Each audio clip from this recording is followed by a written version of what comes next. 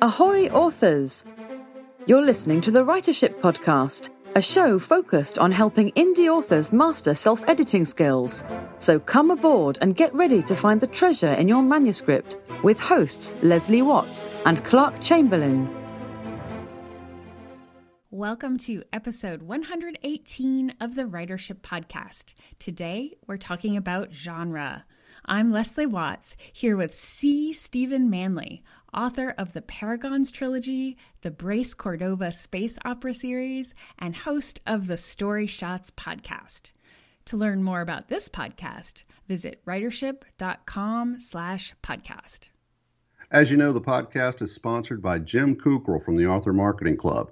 We all know that books with lots of high-quality reviews sell more copies. With that in mind, Jim just launched his new service for authors called Happy Book Reviews. HappyBookReviews.com is a service where Jim hopes to make you and your book happy with good quality reviews.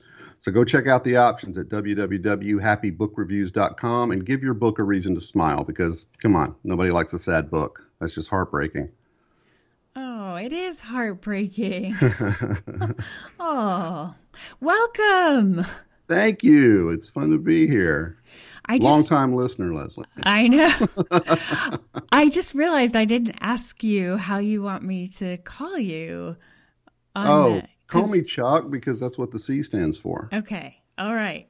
So welcome, Chuck. It's so great to have you. You're a longtime listener of the podcast, and you've had your submissions reviewed on the podcast. A couple of times. Yeah. Yep. And you're the host of the Story Shots podcast, which is amazing. Well, thank you. Thank you. So that's one where you just kind of talk about. It is me running my mouth about writing and writer's lifestyle and just really anything that I think people who are new to the craft and stuff would find beneficial. So yeah, it's just me and a mic and me listening to myself talk. So, take that for what it's worth.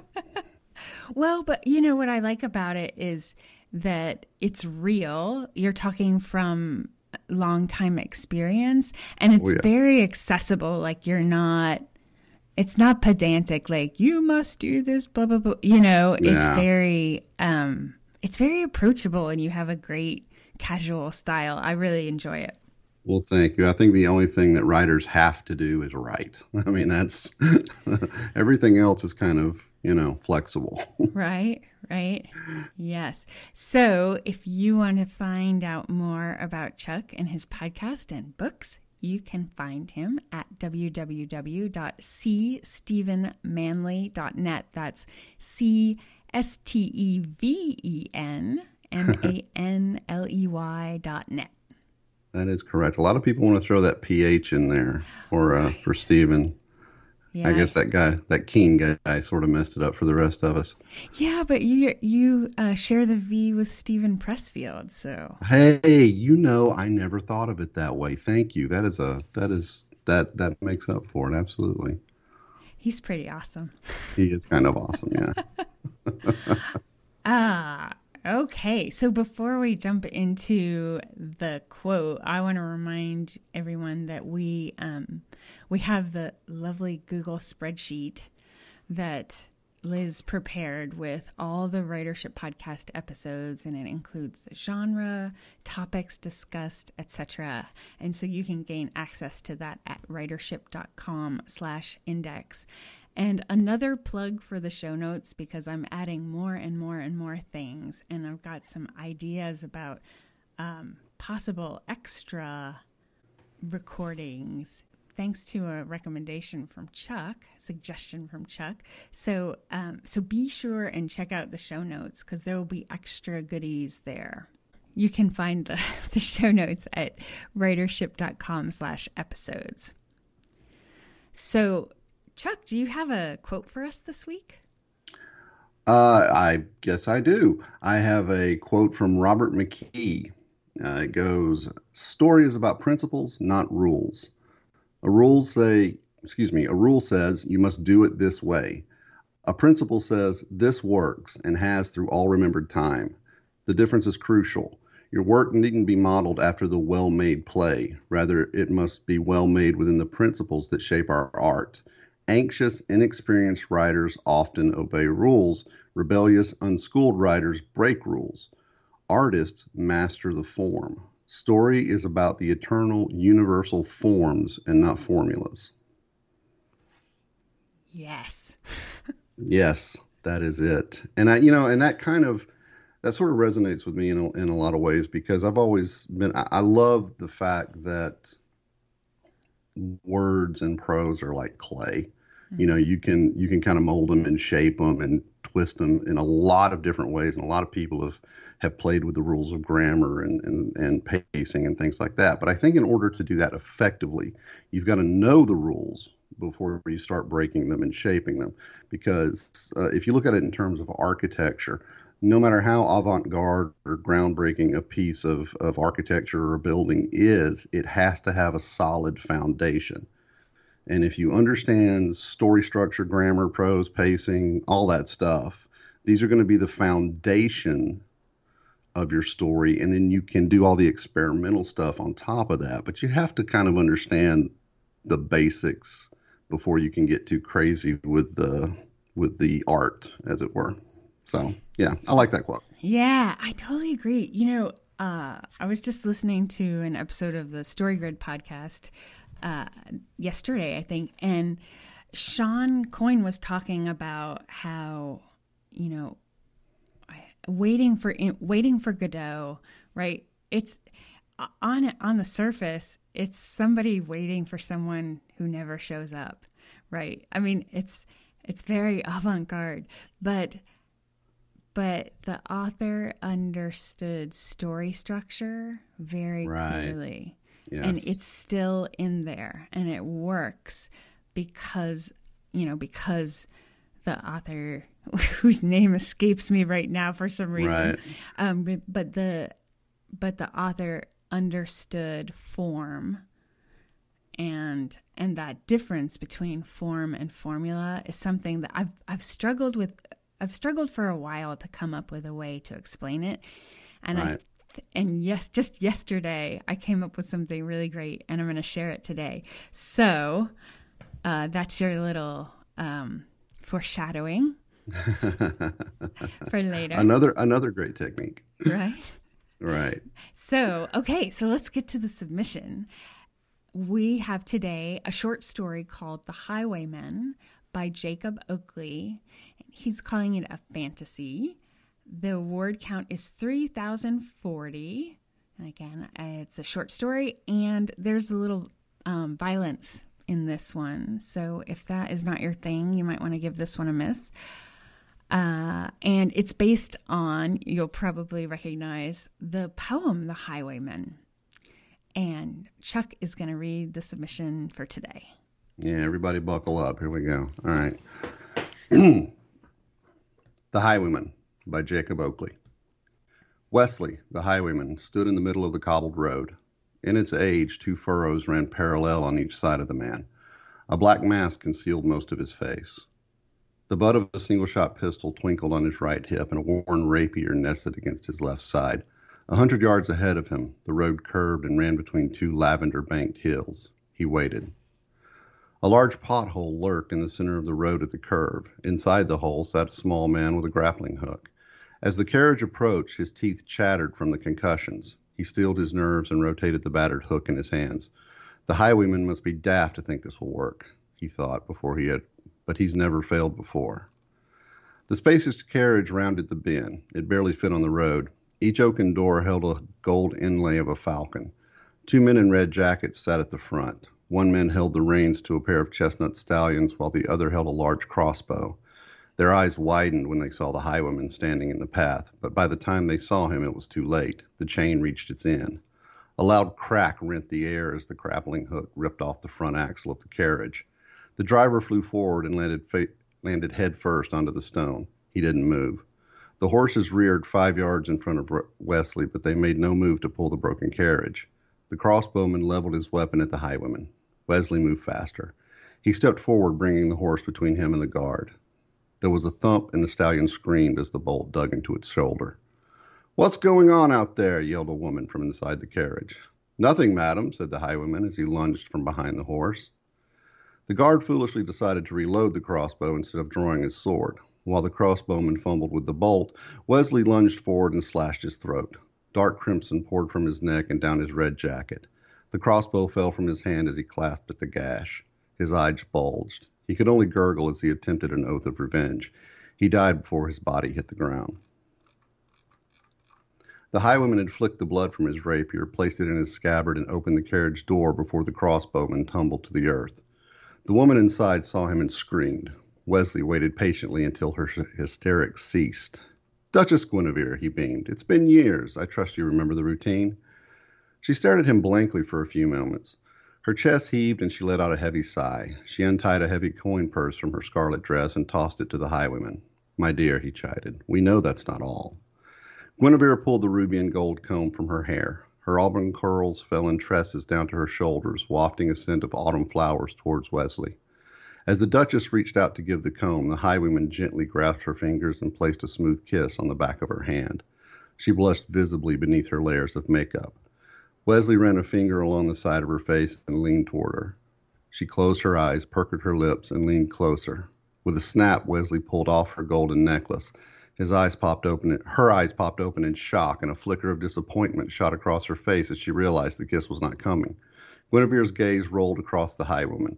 He noticed the look in her eyes, released her hand, and stepped away. The man in the pothole ran up to Wesley and said, "The next patrol will be here in a few minutes. We need to move." The highwayman whistled and two black chargers ran to them from behind a hill. He gracefully pulled himself onto the larger of the two while his stout companion bumbled his way onto the other. Wesley turned to the Duchess and said, "Guinevere, please stay in the cart. We've made a bit of a mess outside, and a flower such as yourself should not be blemished by seeing such things. A patrol will be along shortly to take care of you." With that, he nudged the carriage door closed with his foot and rode south on the road. Guinevere slumped back in her seat and thought, "He's always so kind and considerate. It's a shame about the gold, but my husband will make things right. If only my husband had such a passion for life as the highwayman. And he always smells so nice, and his touch is so soft." With those thoughts, she daydreamed until the next patrol of guards arrived and roused her from her fantasies. By the time she told them what had happened, blushing and smiling all the while, the highwayman was long gone and the sun was starting to set.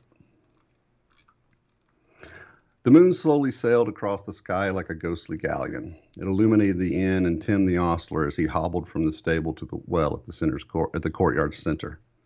A large burn covered much of his face, and only a jagged hole remained of his left nostril. 10 years earlier, a mob of angry peasants burned down the old stable with him inside. A dying horse fell on him, snapping his leg, but the poor creature's corpse kept him alive. He stayed because he had nowhere else to go and hoped that one day he would woo Bess, the innkeeper's daughter, and become the owner of the inn. A light fog crept through the ruins of the abandoned monastery behind the stable. The structure had been renovated from one of the old chapels, which was burned in another peasant revolt, then remade into a stable, destroyed again, and then rebuilt. The innkeeper incurred a large debt rebuilding his establishment. Debt collectors often slithered through the grounds, but he paid them enough to keep the ownership. Bess sat plaiting her hair by one of the inn's windows. She wove a red ribbon through her raven braids as she watched the east road, and then she saw him, silhouetted against the moonlight, the highwayman. Bess stood up from her three-legged stool and slipped through the inn toward the kitchen. The snores of her father's guests whisked past her as she moved. An old merchant dreamed of a large mansion filled with precious and amazing things until a dragon burst from the ground and burned the whole thing down. He screamed, thrashed, and rolled off the bed. The yell gave Bess a moment's pause, and then she continued on her way. Left, right, and then down a short staircase, and finally she was greeted by the lingering aroma of the day's dinner. "I'll just grab half a loaf this time," she thought. "I don't want Father getting suspicious again." She grabbed a chunk of bread and turned to leave. She paused. A slab of brown meat and a few apples sat on the central table.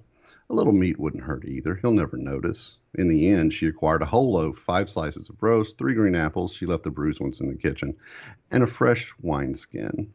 The hallways back to the window seemed to stretch on forever as Bess hastened back with her precious cargo. As she neared her room, she peeked through the keyhole of her father's door. Fresh sheets stretched across his empty bed. He must have fallen asleep at the front, hoping for more guests to arrive.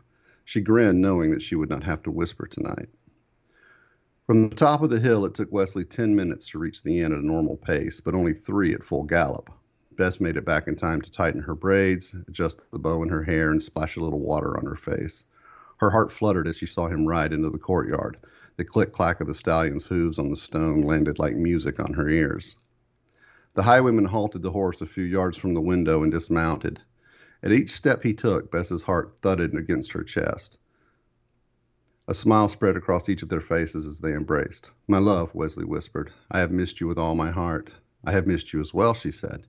He placed his hand at the base of her slender neck, leaned her head back, and kissed her. Their lips parted, and he reached into his coat. "I brought a gift for you. I accidentally broke the chain that goes with it, but we'll fix that." He pulled out the pendant he acquired from Duchess Guinevere. It glittered and danced in the candlelight while it swung from a thin string in Wesley's hand. The pendant held a fiery ruby at the center of a 7-pointed star. Bess let out a gasp and quickly wrapped the thread around her neck. "Thank you," she stammered. "It's beautiful." And that is the sample.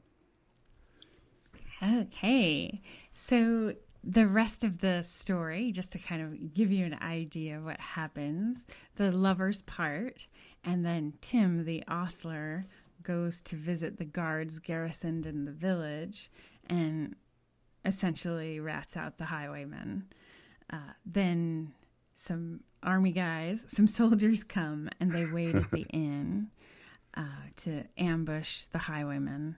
They tie up Bess while they are there, but left a musket within reach, and she kills herself to warn the highwayman of the ambush. And of course he comes anyway, fearing for her safety, and he is killed in the process. And their two ghosts meet and hang out after that, which is the technical term. So was really cool. I think that it's a cool idea to adapt a poem into a short story. I agree. And this is a perennial classic. I think we can say, I remember, it's one of the few poems I remember reading in high school. It was Mrs. Shields' English class a few years ago. And it's where I first learned about figurative language, metaphors and similes, and, because it's such a great example of that. It's full of such colorful descriptions. So if you haven't checked it out, then I think it's a good idea to go and check and read that. It's The Highwayman by Alfred Noyes. Yeah, I've never been a big poetry guy, but when we got this submission, I went and found it online and I read it. And this one was actually a lot of fun. I could, I don't know if it was the subject matter or what, but just the way it was told, it was more of what I would consider a story than a poem, even though it is lyrical and, it has all the poetry tags to it. It was definitely worth checking out for anybody, I think. Yeah, and isn't that interesting? Because the poems that do stand out tend to be the ones that are narrative rather than the ones that are just, Absolutely. So some of us are deeply attracted to stories. Yeah. I think most of us probably. Fiction, to be honest with you. So if I were going to make a suggestion, one suggestion for this author, I would really focus in on genre. So we're, on the continuum of story structure between macro and micro. This is about as macro as you can get. And the last few episodes have been a little granular. We've gotten down to the level, beat level, right, as I said, but this is the big picture, and it's so important that we nail this down. And it's useful when you are starting, when you're just planning to write your story, which of course for, NaNoWriMo's coming up. It's right around the corner. So you'll want to, you want to have your genre nailed down before you start. And the reason you want to do that I liken it to, right, if you're going on a trip, you want to know your destination. And the genre it's like settling on a continent, right? Yes. Where do you want to visit? Okay. Right. I'm going to Africa this time. All right, cool. That narrows it down. Right. Not a lot, but it's an important. And you've got a pretty good idea what to expect. Like if you want to go somewhere warm and flat, you go to the savannah in Africa. If you want to go somewhere cold, you go to Antarctica or Alaska. You're sort of setting up expectations by choosing these specifics about your story or your travel plans, as the metaphor goes. Yeah, that's an excellent extension of the metaphor, Chuck. Thank you. Right. Well, okay. And so it doesn't just narrow you down to a continent, right? As Chuck said, it gives you a wide range of information. And so in the StoryGrid methodology, right, it'll give you obligatory scenes and conventions. You could call them tropes. You could call them reader expectations. These are the points that the things that need to be included in your story for a reader of, for example, a crime story needs to to have a satisfying reading experience. It's not the only thing, but it's a big thing. So you also get story values, the core emotion. You get objects of desire for the protagonist and antagonist. And you actually get a draft of your controlling idea or theme, all just from choosing your genre. So it's really powerful choice. And you kind of want to know those things for your story. Well, absolutely. Yeah. They're important. Yeah.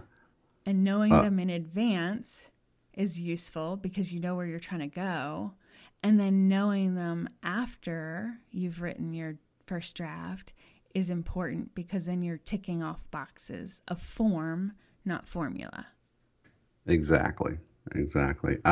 Many years and years ago, back when I was doing the submission rejection dance in the 80s and 90s, I sent a short story to Marion Zimmer Bradley's fantasy magazine. And, I waited the requisite time and I got the form rejection letter back. And, this doesn't fit our needs at this time. But someone had written notes in the margins of the letter explaining to me why the story had been rejected specifically, which was rare even then.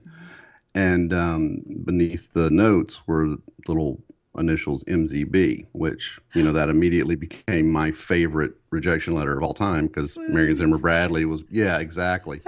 But the reason the story got rejected was she said that it was strong writing, but it wasn't evident that it was a fantasy story within the first 3 or 4 paragraphs. And I think that this story suffers from the same mistake because, we read 5 pages of it, but at no point in there did I get any feeling that there was fantasy to it.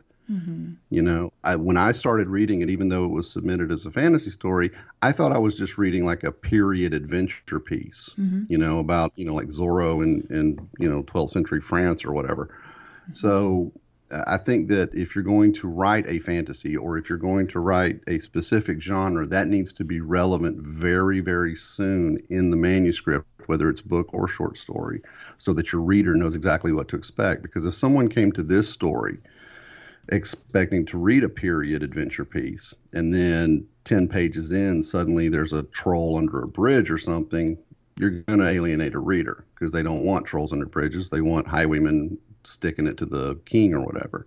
So I think it's really important to let the readers know up front what kind of story you're telling. Yeah. And, I was, I mentioned that I had come up with this new way of kind of talking about the conventions or tropes or reader expectations that go along with the genre. And just yesterday, my friend Ann Hawley, she was on the podcast a few weeks ago. She and I were talking about obligatory scenes and conventions. And she said, you can leave them out, but you won't be within the tradition of the genre. Right. And that got me to thinking about an interview I heard with David Mitchell, who wrote The Bone Clocks. But before that, the one that's most famous is Cloud Atlas.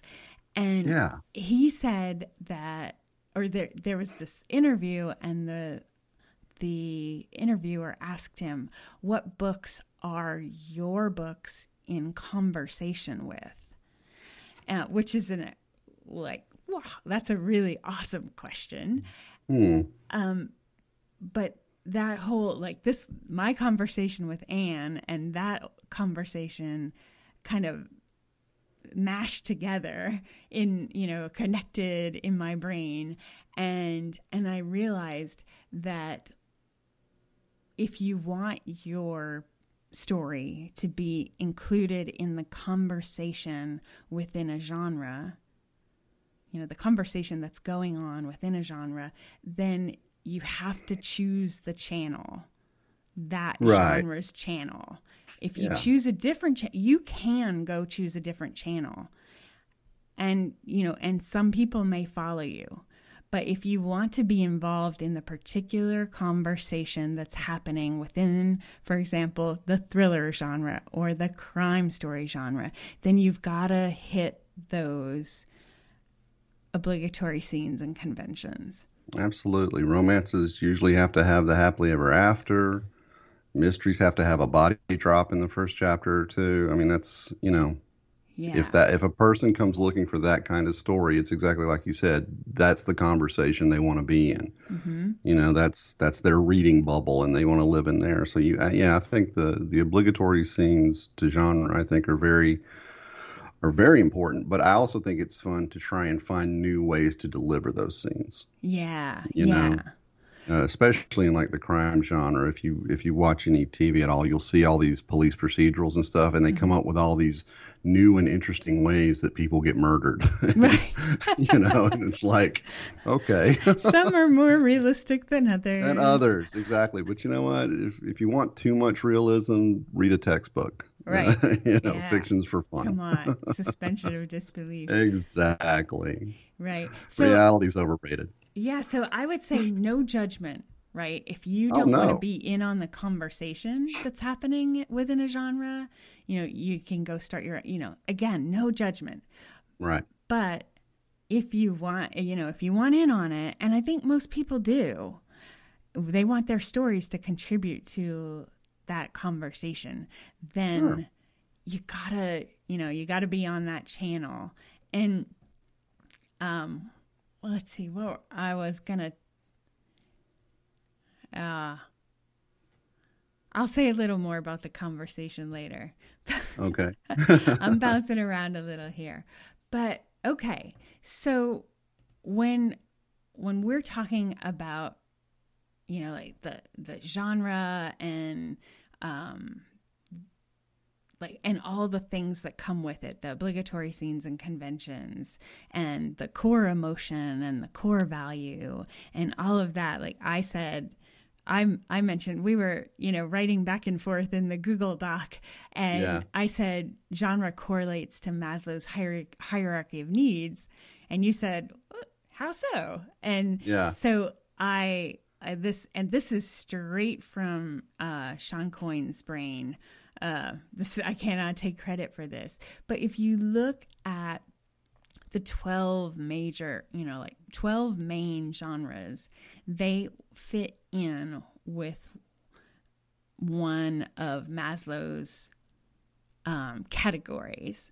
And so you have, and it turns on the, what's the value that is going on and within the story, the core value, the core change that happens within the story relates to Maslow's hierarchy of needs. So in action stories, right, those are the most primal stories. Those are life, death, right?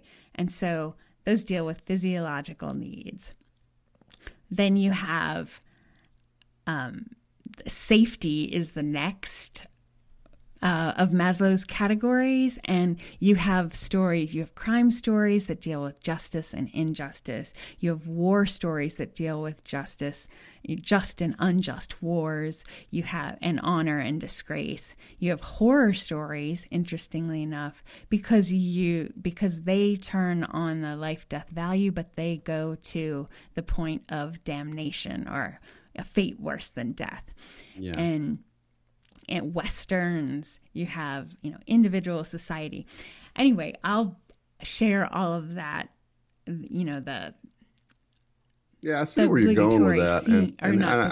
I never heard that before, but I see where you're going with it. I think that, if you just boil down genre to like its most basic essence, this is absolutely correct. But I also think that if you really want to flesh out a story, there needs to be some overlap between these. Like you could have the life, death, physiological needs as the primary focus of say an action book, but you could also have a subplot that is the love interest or the that sort of thing. Yes, so absolutely. But I definitely see where Coyne's going with this. That's interesting. I never looked at it that way before.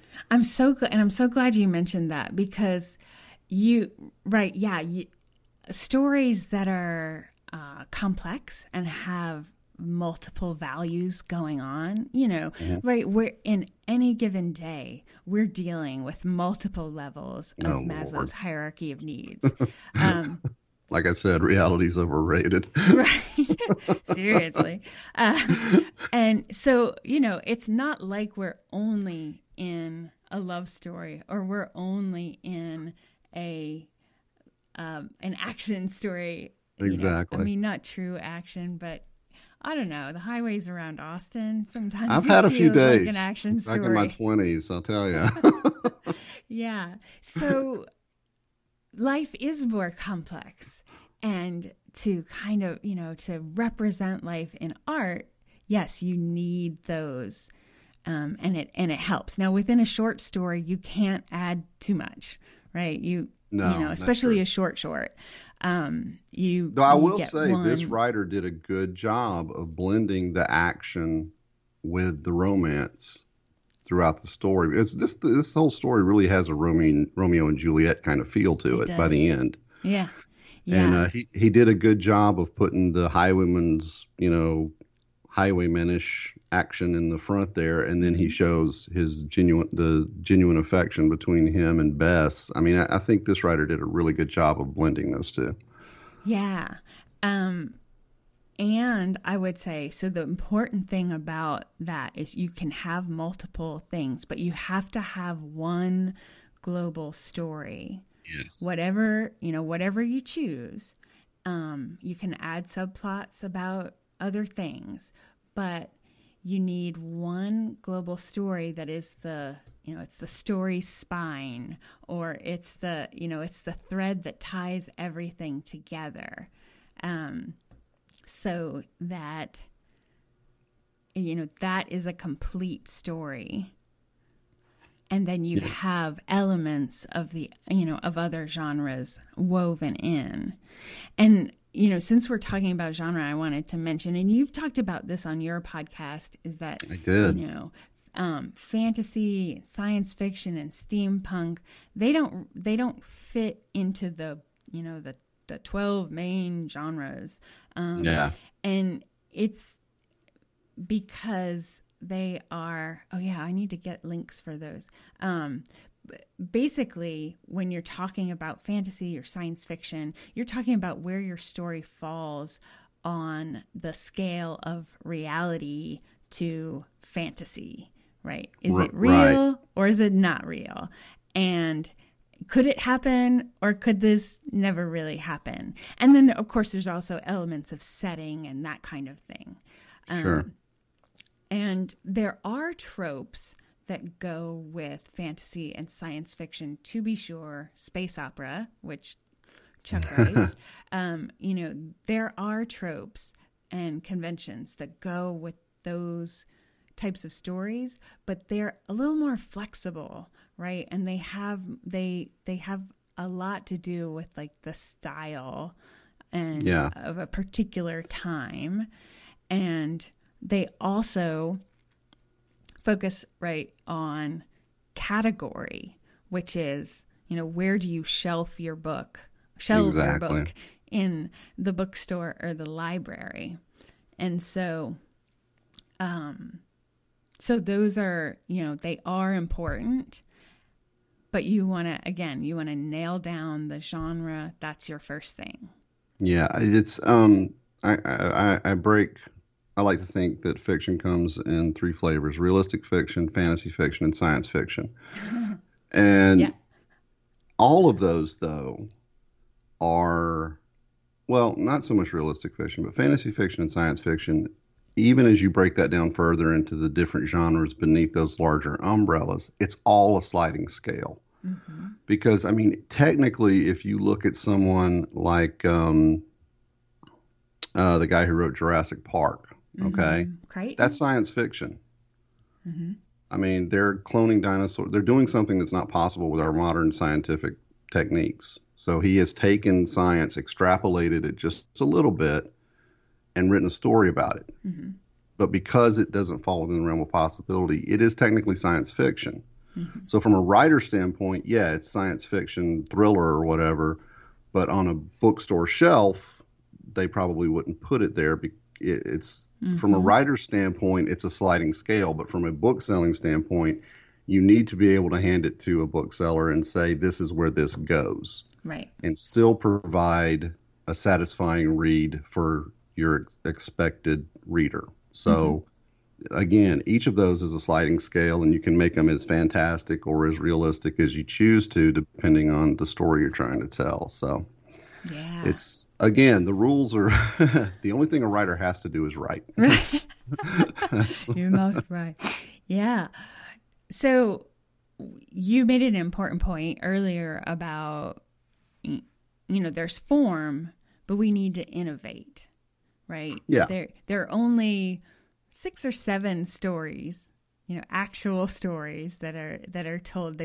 This was Kurt Vonnegut's proposed PhD dissertation at the University of Chicago, and they said no, we don't agree. Get out of here. And it was proved, once we had computers. Yeah, once you had time to actually really think about it. Yeah, I mean, and if you think about it, you can see the same movements. So given that there are these 12 genres and they have obligatory scenes and conventions, and we have, 6 or 7 story shapes that you tend to see that people can process and that people tend to tell, how do you innovate?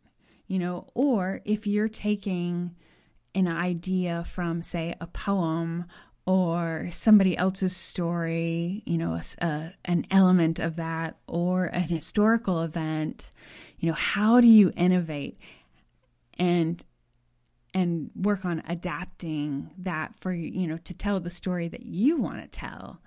And for me, I kind of, when I was thinking about this, I was thinking about, well, you want to look at whose story are you trying to tell, right? Who's the protagonist, and what does that character want and need? Right. And then, and what's the force of antagonism? And, and what, what do you want to say about the interaction between a protagonist like this and this particular force of antagonism? And then specific to adaptation, you want to think about, like, what elements do you want to keep? Like, what aspects lend themselves, what aspects can go from poetry to prose? And if you know the poem pretty well, you probably, like, some of the lines probably kind of echoed back across the years. And it's a beautiful way to pull the story in, or the poem, and the lovely language that, like, if you read a full short story written that way, it would be difficult to read, I think. in a shorter poem, a shorter narrative poem that works. But, you wouldn't necessarily want to do a whole short story or novella or novel that way. Yeah, it would get heavy. It would get heavy quick from a prose standpoint. Yeah. And, I think, and especially modern readers, everybody kind of wants it quick and fast these days. There's still people who like the big, long, epic stories, but even those, they want the language to be kind of direct and easily understood. Accessible. Very accessible. They don't want a lot of lyricism for the sake of lyricism. It's just tell them the story. You don't have to get too flowery about it. But you talk about innovation. There are always those people who step up and sort of change that.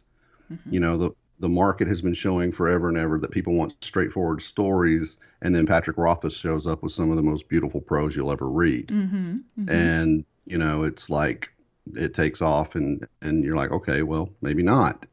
That's innovation. I think also innovation comes from, like you said, there's only like the 6 basic DNAs for a story, but you can innovate in the ways those are told as far as the settings and the time they're written. I think one of the reasons that Ready Player One did so well is because it was written now when people my age are kind of nostalgic for all the things in the 80s.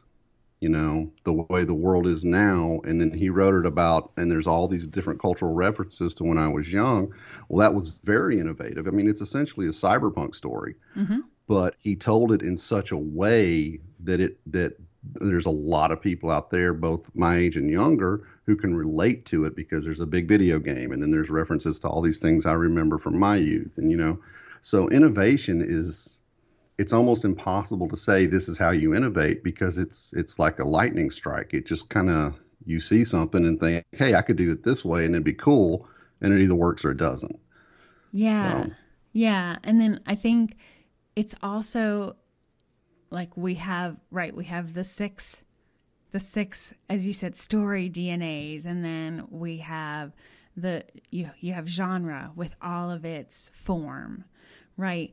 And then there's what you bring to it, your special sauce, if you will. And I think that's where innovation comes into play. That is really where a writer is tied to his craft, is how he or she does it.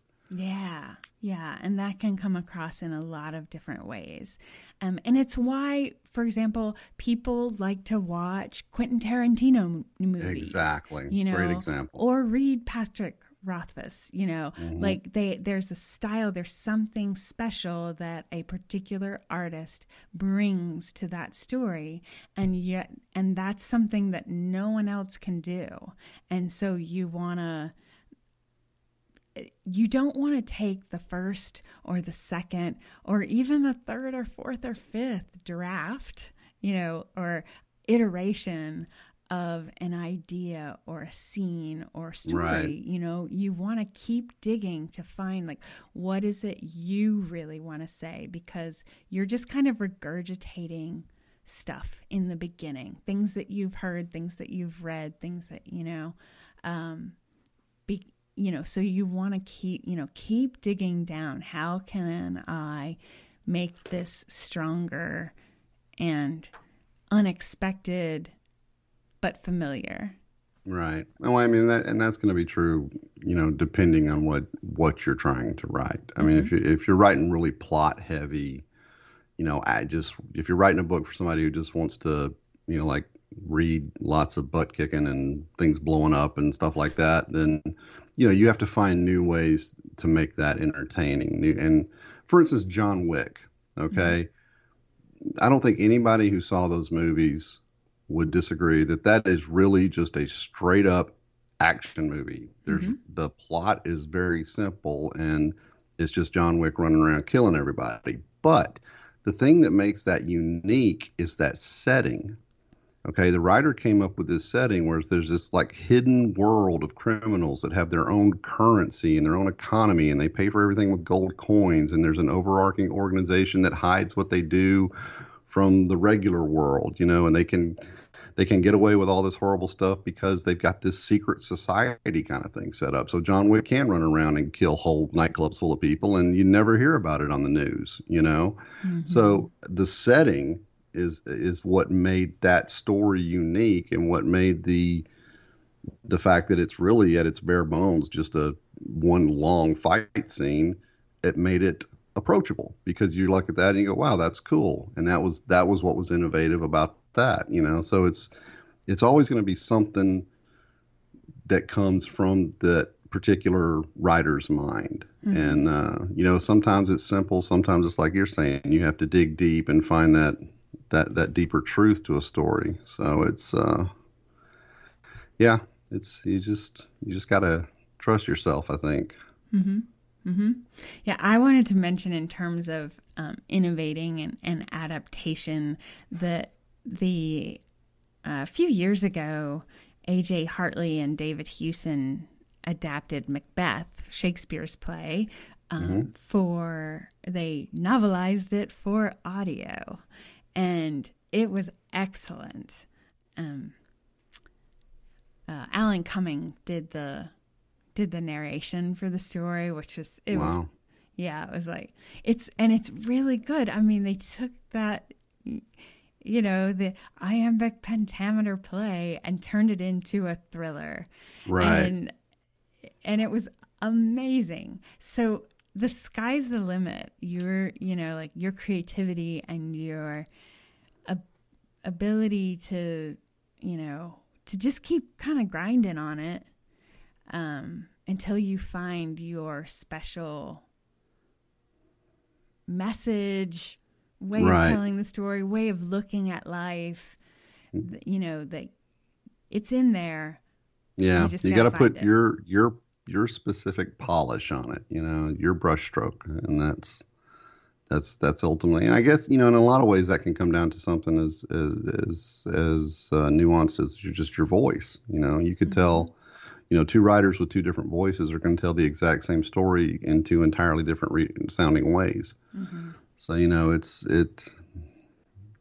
hard to point at this one thing and say, this is how you do it, you know, because everybody's going to have their own take. Yeah, for sure. Did you want to mention anything else? Well,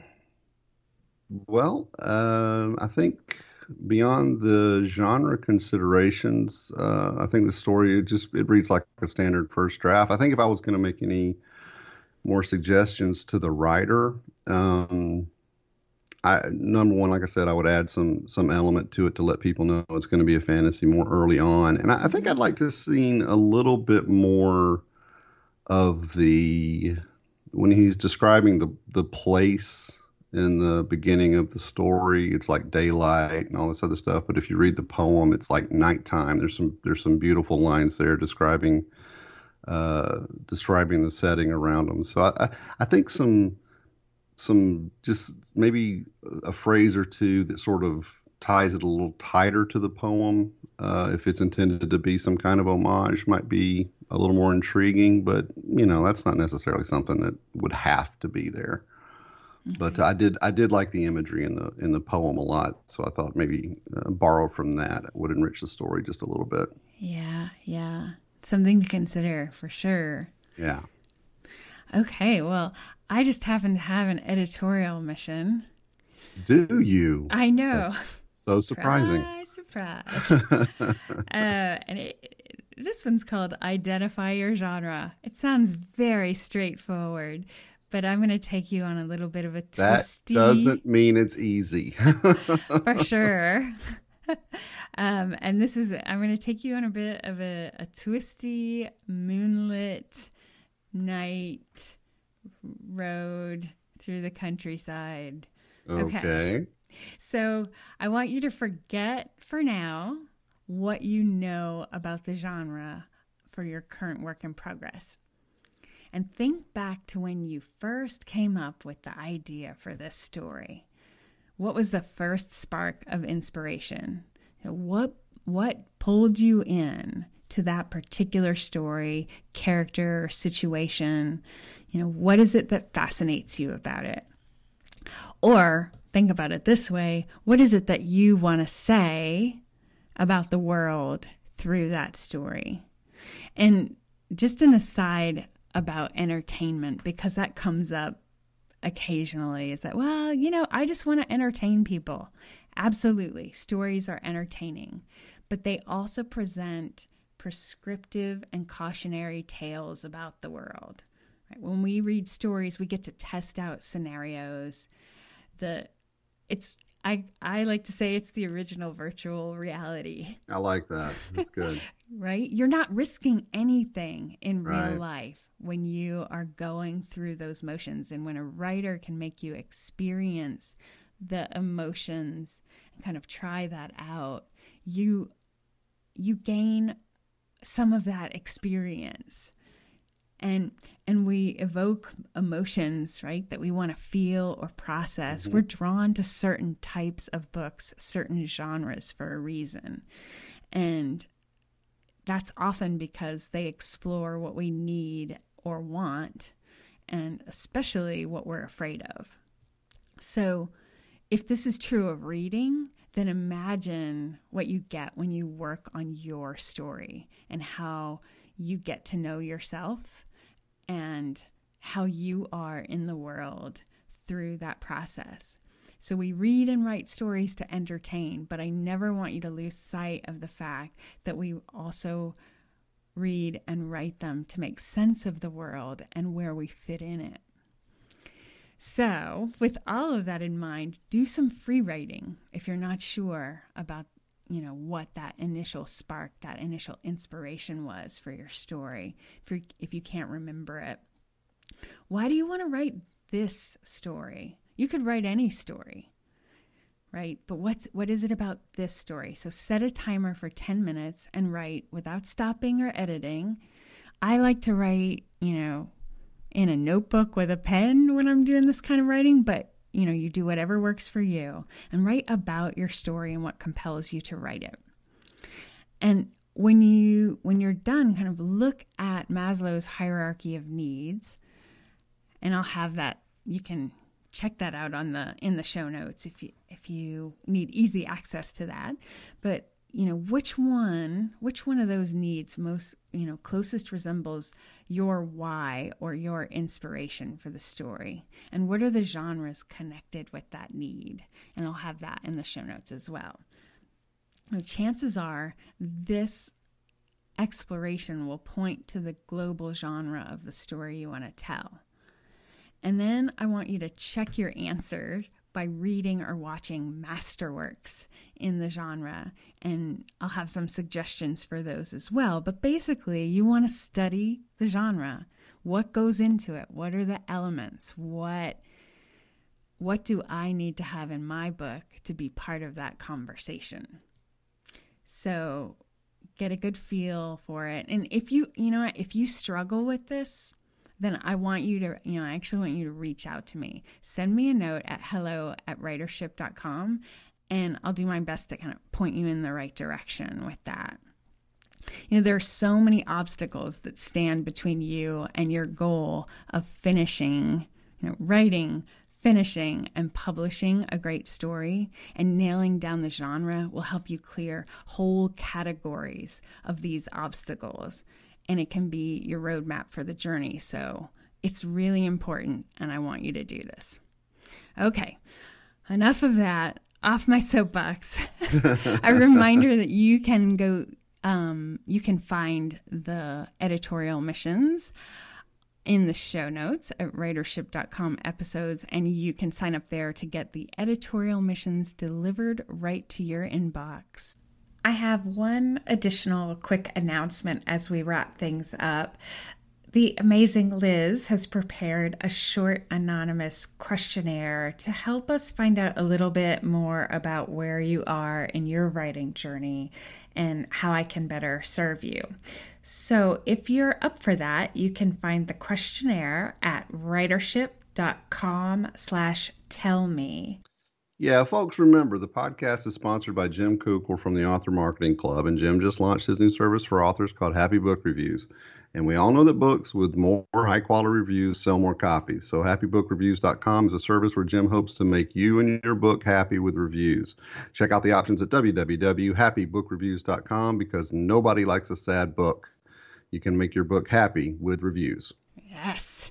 All right. And Jim Kukral and awesome Author Marketing Club cover hosting and technical support for the show, but our Patreon crew supports our time in preparing and recording and doing all that sort of stuff. So I've mentioned recently, a new reward for the Quartermasters level, and that is the Writership Podcast Book Club. And as I said, it's not just any book club. Each month, we'll choose a book from your suggestions, and I'll read and analyze it the way I would for a StoryGrid diagnostic.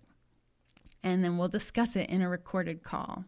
This month, we're reading Brothers Ruin, the first in the Industrial Magic series by Emma Newman. That's what we believe is an action story. So if you want to find out more information about that or other ways to support the podcast through Patreon, visit patreon.com/writership. If you enjoy the show and want to show your support in other ways, please leave a rating and review on iTunes or Stitcher and tell your writing buddies about us. If you want to have your 5 pages reviewed, please visit writership.com/submissions. And recently someone said, hey, you've been kind of heavy on monsters and stuff lately. Can we get something that's a little different? It's October. And I said, it is, yeah. It is nearly Halloween, but yes, we do get a lot of those. So if there is a type of story that you want to see on the podcast, then send it in. And encourage your writing friends to do so as well. And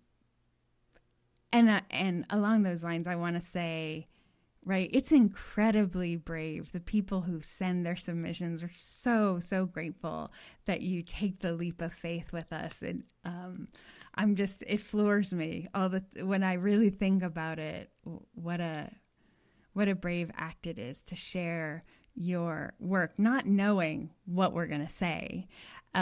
So it's really amazing and brave. And go ahead and do it because it'll be good for you in lots of different ways. So if you want to have your 5 pages reviewed, you can visit writership.com/submissions. So thanks so much to Chuck for joining me today. It has been a genuine pleasure, Leslie. For me too. If you want to catch up with Chuck, you can find him at cstephenmanley.net, and that's Stephen with a V. So that is it for episode 118. We'll see you next time on the Writership Podcast. Ready for Leslie and Clark to help you find the treasure in your manuscript? Submit your pages to writership.org/podcast.